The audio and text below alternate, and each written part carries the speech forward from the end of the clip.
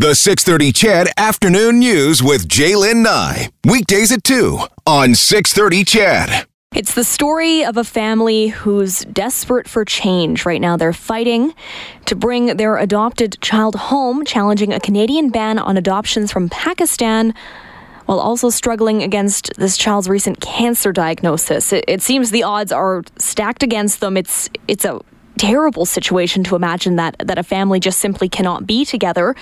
Here to tell us more about the story, Brian Hill, an investigative journalist with Global News. Hi, Brian. How are you?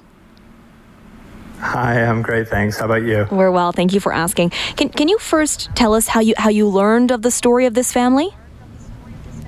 Sure, and just off the top, just one thing to correct. It's actually the husband in this case, so the father who's had a recent cancer diagnosis, not the child. Oh, that's yeah. Still very sad. Oh my gosh. Also awful and really hard for the family. But well, take us into it, Brian. I came about this. Sure, I came about this case because a lawyer who I'm quite close with is very concerned with this.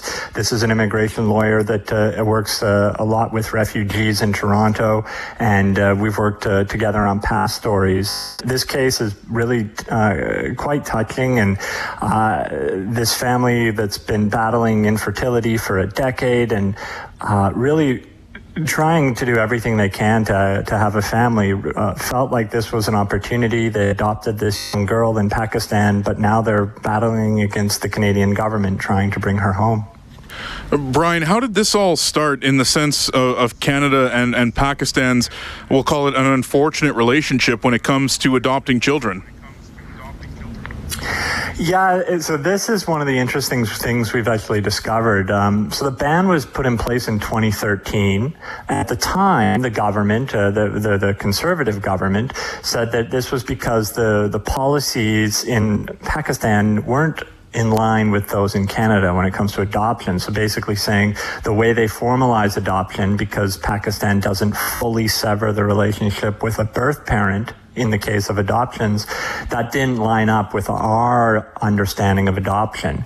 And they had to put a halt to these adoptions as a result of that. But what we've uncovered is that, in fact, this process may have started even earlier. And a government source in the course of this investigation shared a 2011 letter with us that came from Pakistan that actually warned of children being smuggled out of the country under the guise of adoption, and asked Canada to put a halt to the illegal removal of children while at the same time working to formalize an agreement between the two countries so that this can be done properly.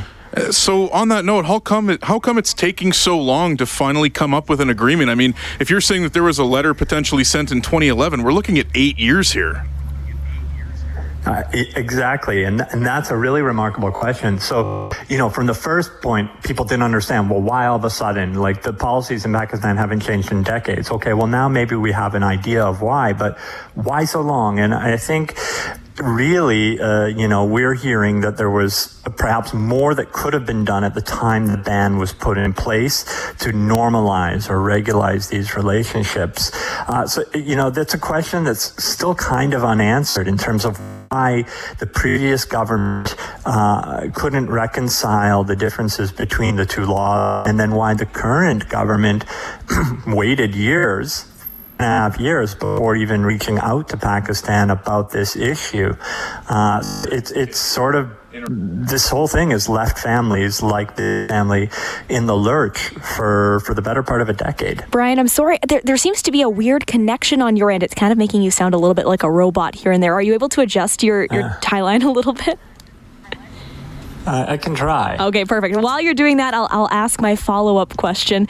So it seems to me that both countries are just arguing about what being an adoptive parent means. Is that essentially what it comes down to? They just have different definitions of what it is to be a parent?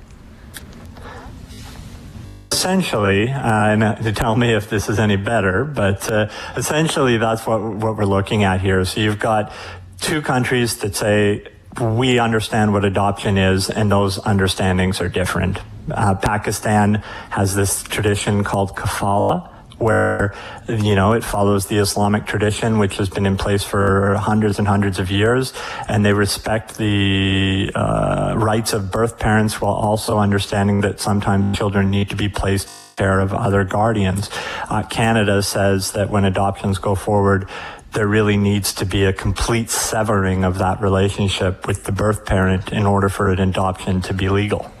Brian, we're just going to have to put you on hold for a minute. We're going to take a quick break. There seems to be some sort of connection issue. We'll let you chat with Dustin on the other side of the glass, and we'll get back to you in about 2 minutes.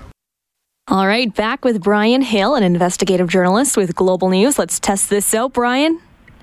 I think we're going to be better this time. Oh, you sound fabulous. I mean, you sounded fabulous before, but you had some weird robot noises coming in there too. So this is perfection. Now, we're talking about the issue of adoption. A family in Canada is not able to bring their little one home because of a ban in Pakistan on Canada's banned Pakistan adoption. So my question to you now is this incident opening up a broader discussion on adoption laws in general?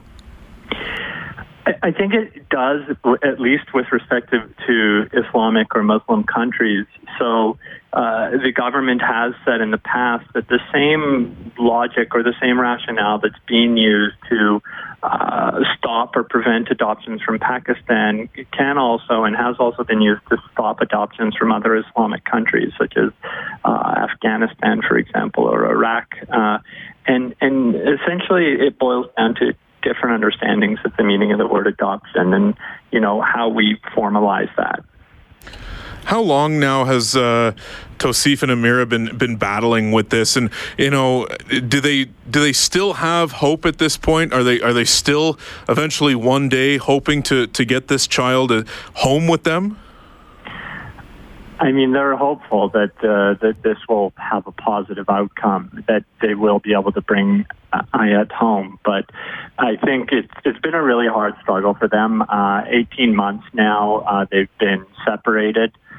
For a lot of that time, Tosif was able to travel to Pakistan, and now the Amira and Ayat are in the UAE, actually, and they were able to visit. But since his recent cancer diagnosis, that's been impossible.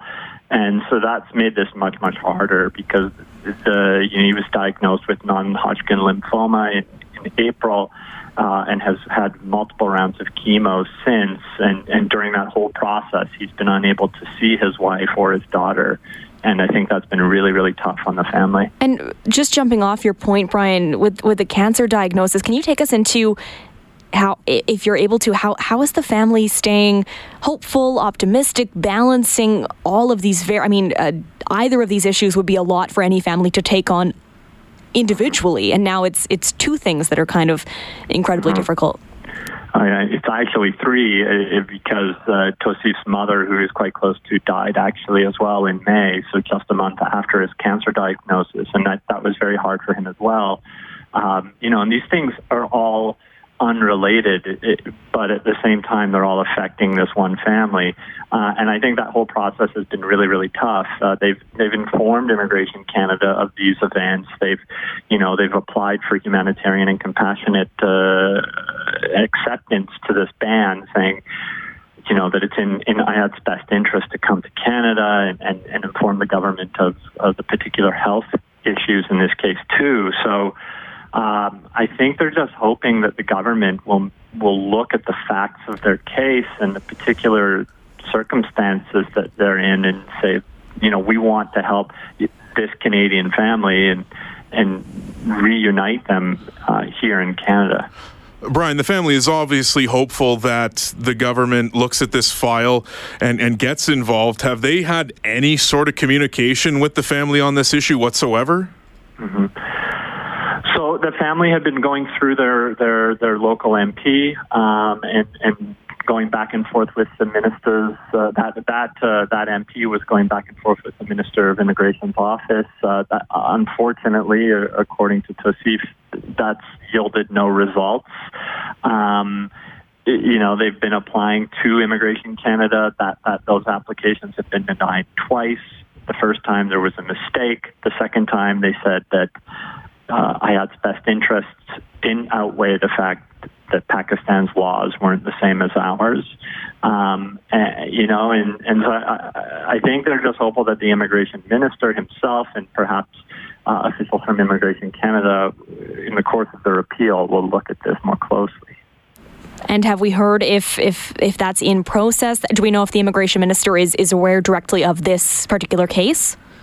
Well, they're certainly aware of this particular case, and what action they might take. I can't say that there is precedent where the minister has intervened in certain cases, depending on the facts.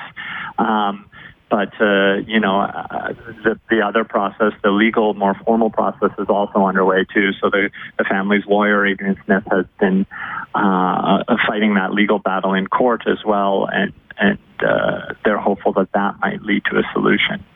Well, I think we all hope it leads to a solution, because this is an absolutely heartbreaking story to hear, and I imagine a tough one to report on as well. It's tough not to feel for this family. Yeah, it is. And, I mean, it's the day that I sat down with Tosif at his home here in Ottawa, he was just 4 days out from his most recent chemo treatment, and he's very ill. He answered the door with a mask on and with gloves because his immune system is so down. And again, like I say, that's sort of separate from the issue that they're struggling with in terms of the adoption process, but it's just one more thing that this family, who's been fighting to be a family for more than a decade, like I say, experiencing miscarriages and other sorts of struggles through the infertility treatments, is just one more thing. So, it's always hard to report on stories like that because you see the impact on their lives. Brian Hill, investigative journalist with Global News, bringing us a very impactful story. Thanks for sticking around through the break and for restarting our connection as well, Brian. My pleasure. Thanks for having me. Bye.